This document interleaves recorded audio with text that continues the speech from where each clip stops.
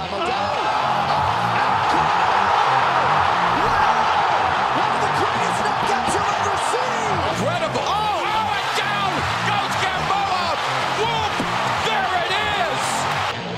Oh, Valentina Shevchenko with a huge highlight tonight.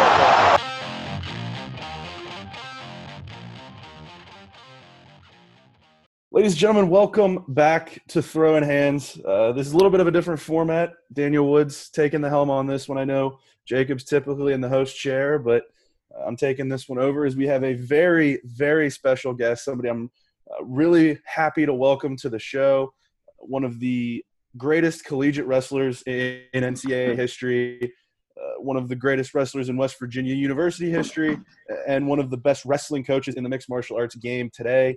Mr. Greg Jones, thank you for joining us. Yeah, no, thank you guys for having me, man. Appreciate it. Well, let's get right down into it. Your story a little different because mostly we've interviewed fighters to this point, not really any coaches, but obviously you have a huge wrestling background, outstanding college career at WVU. How did you get into wrestling as a kid? My dad got all me and my brothers and my sister for a little bit involved in wrestling at a young age. I don't know. I guess we trained in my basement. So I guess probably about 3 or 4 years old, I started messing around the wrestling mat. It's kind of like one of those things where by time, I don't know what the age was, 8, 9, or 10. By the time I was that age and like I found out that, you can decide what sports you play and which ones you don't. Like, hey, you're going to try out for the baseball team this year. You know what I mean? There was nothing like that with us in wrestling. I had already been doing it. It was already part of who I am and part of the fabric and culture of our family. So, I started real young and appreciative because of it. Yeah, your career, or the way you talk about it, there's a lot of family ties in your career. Like you said, Sure. Your father was a big driving force. Your older brother Virtus was a 3-time All-American at WVU. What kind of impact growing up with him, and then, like you said, other family members being so plugged into the wrestling scene, what did that do for you as you got older, started potentially looking towards a college career? Yeah, no, all those things you talked about are true, and I think something that's I'm very appreciative of, and I think it's something that over time we learn to have a more and a deeper appreciation for. I had opportunity. I was right in the middle on a brother on each side of me, so I was fortunate enough to be able to grow as men and have that coach athlete. And even just growing as brothers, men as brothers relationship with both of mine, it was just an invaluable experience. And like I said, I appreciate more and more as we go. I think Morgantown in West Virginia is an extension of that. I'm originally from Pittsburgh, hour and a half up the road. You know what I mean? So I was able to get away. It was far enough for me to get away into school where I could start growing on my own, independent of my parents and my family and things like that, but still a location where they could come down, watch my matches, be involved in my career. And I think that whole situation just had a really good, a big part of the success I was able to have. So speaking of WVU, you hit the recruiting process after becoming a 2-time state champion. Why WVU? One time. Oh, one more time? One time. One time. One-time state champ. Okay. Just that. I'd already been down to West Virginia a ton of times. It was kind of just one of those things. It was good enough for my older brother. It was good enough for me. You know what I mean? It's just the town, the school, the culture, the coaches, everything just really lined up really well for me. All right. So when you stepped on campus for the first time, what was that first practice like, stepping on the mat at your college? In wrestling kind of takes place over the winter. So we have the ability to kind of ramp up into our season a little bit. School starts in late August, we usually have that first week or two of school to kind of get acclimated with the school life, and then we start rolling thereafter. But we start basically with primarily strength and conditioning. That was really the first exposure I had to like serious, like real strength and conditioning work. And I really think that's one of the things that really allowed me to make a bunch of leaps, because I didn't do any of that stuff in high school before. But there's been a lot of days in August, in late August, early September, where I hoped and prayed that I did something else, that, running on the track in the heat of August, sweating so much you start getting chills and stuff like that. But it was good. It was all part of the experience. So your freshman year, 2002, you come out of the gates, win an NCAA championship as a freshman at 174 pounds. Was there a moment either in the preseason or sometime during that season where it clicked in your head, like, hey, this is somewhere I can have a lot of success really early? Yeah, I mean, I guess I had that thought. I mean, I was ranked somewhere in the top 5 pretty much that whole season. But I was young and I was hungry, and so none of that stuff really bothered me or really affected me, early on in my career. But there's just small moments and small things that kind of add up when you look back on that probably had a really good idea. And it's, sometimes it just takes someone to believe in your mission, to believe in your goal. You know what I mean? I remember a guy I really respect. It was about a week. He was a Division I coach. The week before the NCAA tournament, he looked at me, he tipped me on the shoulder and said, "Hey man, you can win this thing." And I was like, "Yeah, I guess you're right. I can." You know what I mean? So yeah. So sophomore year, you don't win the NCAA title. You were eliminated in the consolation round by former UFC light heavyweight champion Rashad Evans. What were your thoughts on where your career would go after that season? Yeah, it was just part of my experience. Like I recognized that tournament was an anomaly. It wasn't an accurate reflection of my abilities of a wrestler, my abilities as an athlete.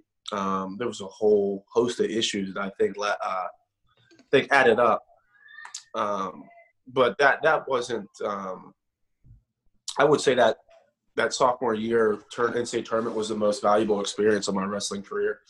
And it didn't deter me. It didn't deter me at all. In a lot of ways, it made me hungrier. It made me smarter. It made me learn to appreciate a lot of other things.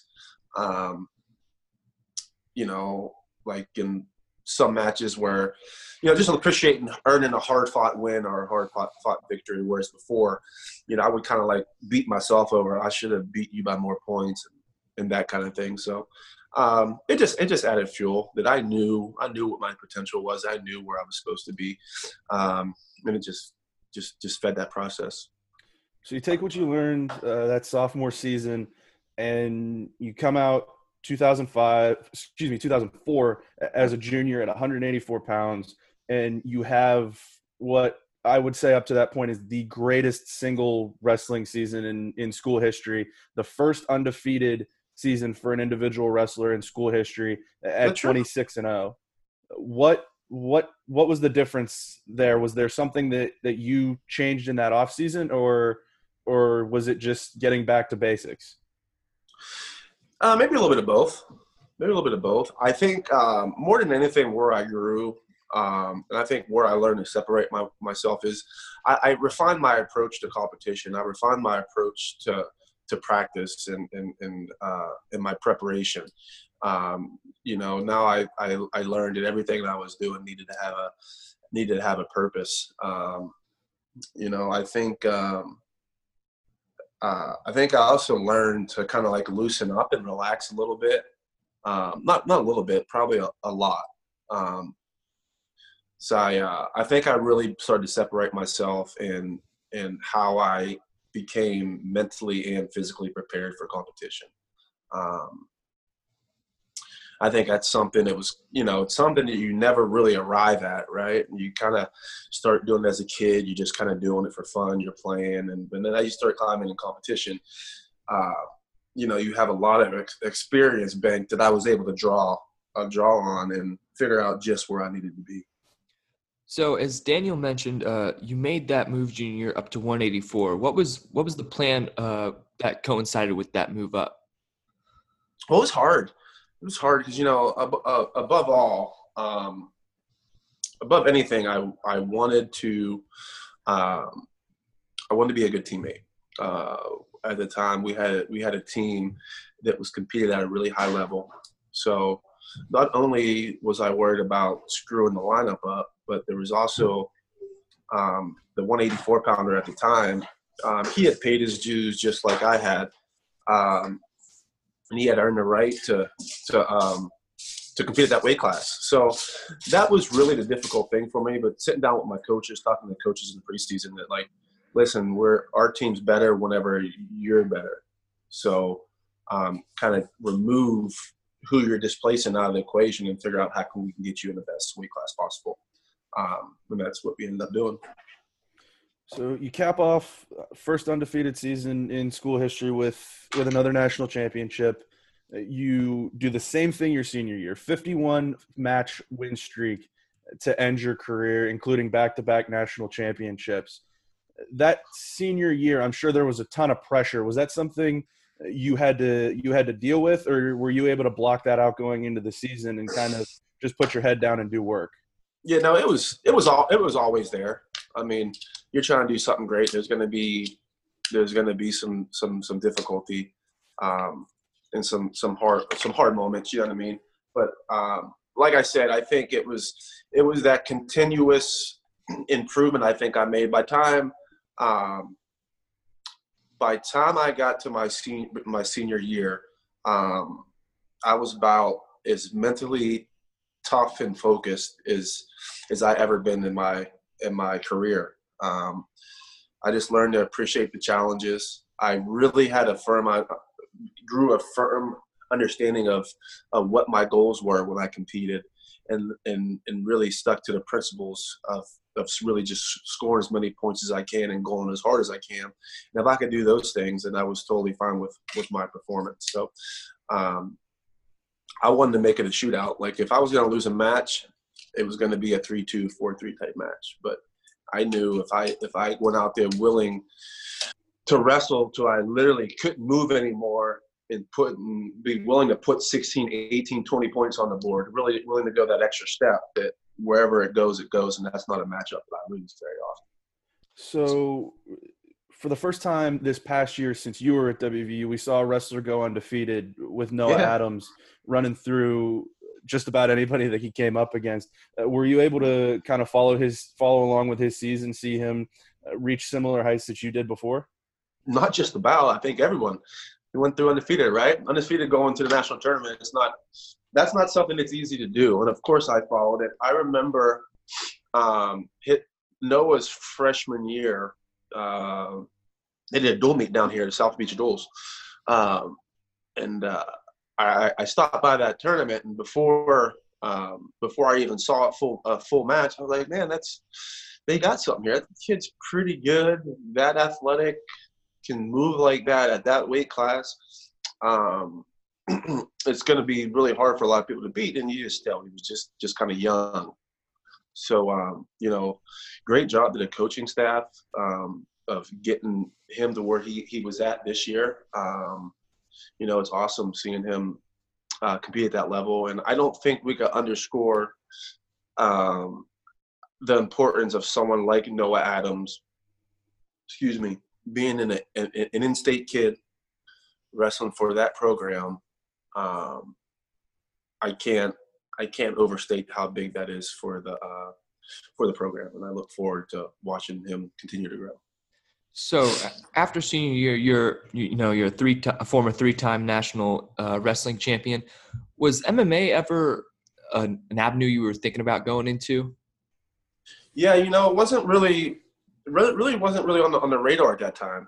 I think at that time by the time I graduated, that might have been like Ultimate Fighter 2 or 3, the second or third season.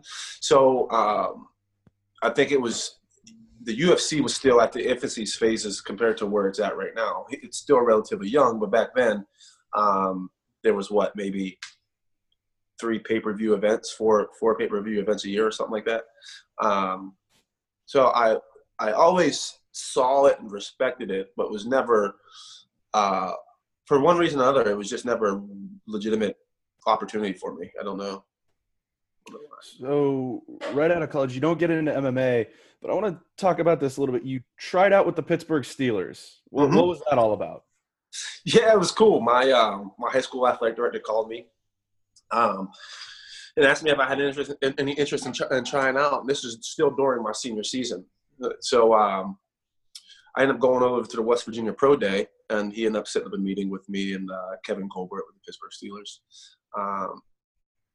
And we ended up scheduling after the national tournament. I went up to St. Vincent where they do their spring training at, and I did like a kind of a private combine workout with them, and actually got invited back to go to training camp.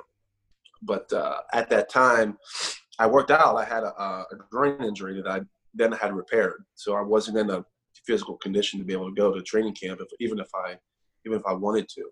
So. I just kind of started coaching and was working, and then in January they called me to send me over to NFL Europe and for some developmental games, and I was in the middle of my season and things like that, but so I wasn't able to go. But they were serious enough where they put me. I was a draft eligible athlete. I was in the 2005 NFL draft. The representatives from West Virginia were myself, Pac-Man Jones, and Chris Henry. They were the draftable athletes from West Virginia University. So after that workout/tryout with the Pittsburgh Steelers, you get into a coaching career at WVU for wrestling. What were your thoughts on that experience, and how did it prepare you for MMA coaching? Yeah, it was really a natural transition for me. I already knew that I was pretty drawn towards wanting to become a coach. That opportunity presented to me. You can't always control the timing of things, right?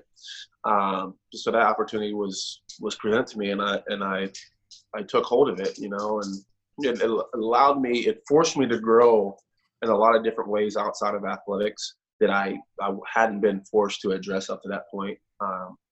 I used to be like painfully shy, you know what I mean? So just being thrust into that role, obviously had to adjust my approach and how I dealt with and how I've talked to people. And then transitioning from there in my current role has been great. I rely a lot of those experiences drawn upon that, working for an institution that size, understand the structure and framework of how organizations are supposed to be structured, how decisions are supposed to be made, and how to perform, grow and build a healthy work culture.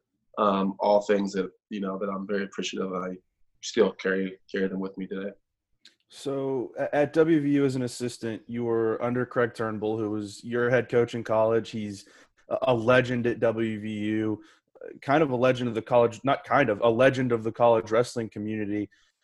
What were you able to take away from him, I would say, differently as a coach than as a player? And what do you take away from him that you are still able to implement today? Yeah, so much. I mean, we talk about coaching trees, right? I'm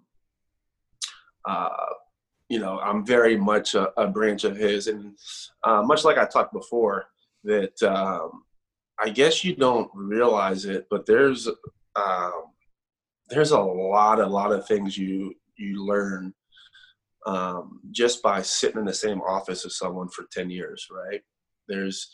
I find myself to this day, it's like a kid will ask me a question and I will pull something out of my brain that maybe I hadn't used before, but they came from sitting in an office with Craig Turnbull for 10 years. So, as I get older and as I mature, I'm starting to recognize more and more that influence that he had on not just me as a coach, but me as a person as well. So after your WVU coaching career, you make the move to the Black Zillions, a legendary fight camp. What's the tough, and being an MMA coach, what's the toughest part for fighters learning how to wrestle in MMA? I spend a lot of time addressing broad wrestling concepts. I'm going to be honest, I don't really get down in the weeds that much with technique. What I found, the wrestling portion of MMA happens so fast. It's so much about being the first one to the right position, that, I really just design certain workouts and certain drills to bring that out of them. I stopped teaching guys or coaching guys how to wrestle. That I kind of adjusted my approach a little bit, that I do a lot of teaching guys how to move like a wrestler, getting to the right hips and head position, getting the right body position, and getting to where you need to be as fast as you can. And at least that's how I've learned to take, an adult who never wrestled before and be able to get them to travel the most distance in the least amount of time.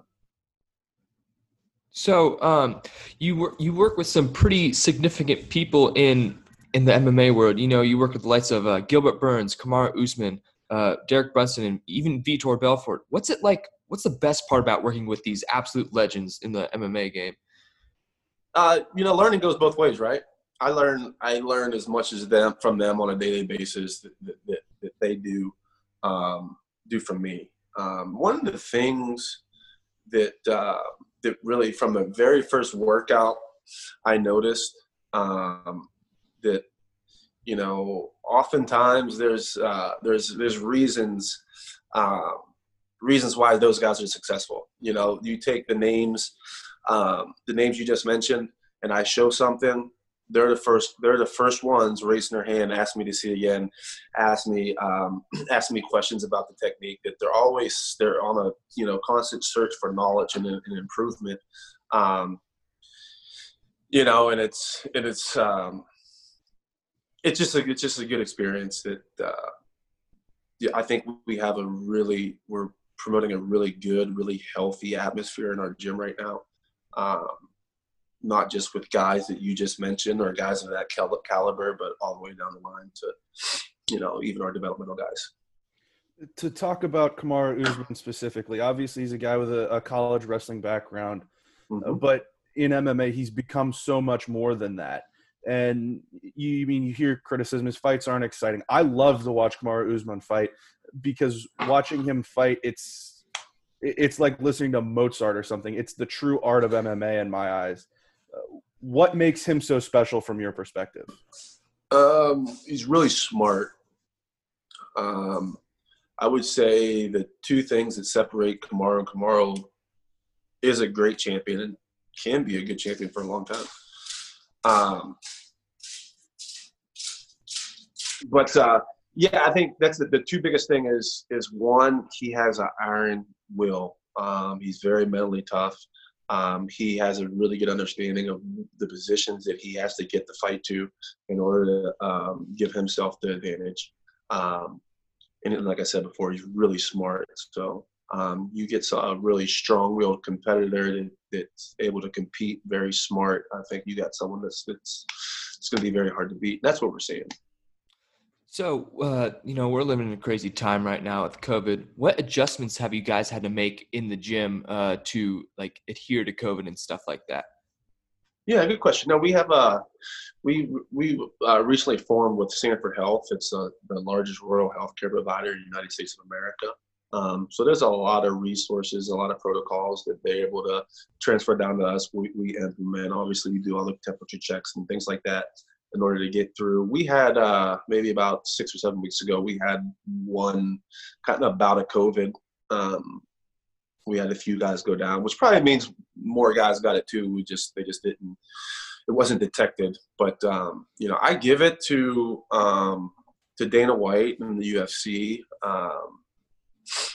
Just the amount of resources and the people it takes for them to put on a UFC event now is it's amazing. So I give it to them and shouldering that load up front.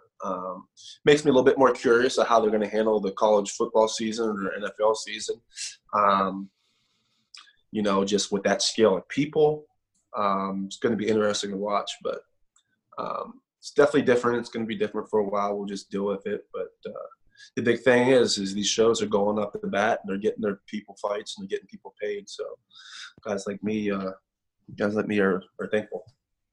So we saw Gilbert Burns break out in 2020, become one of the best fighters in the world. Who are some guys coming up now with Sanford MMA that people need to be on the watch for through the rest of 2020 and into 2021?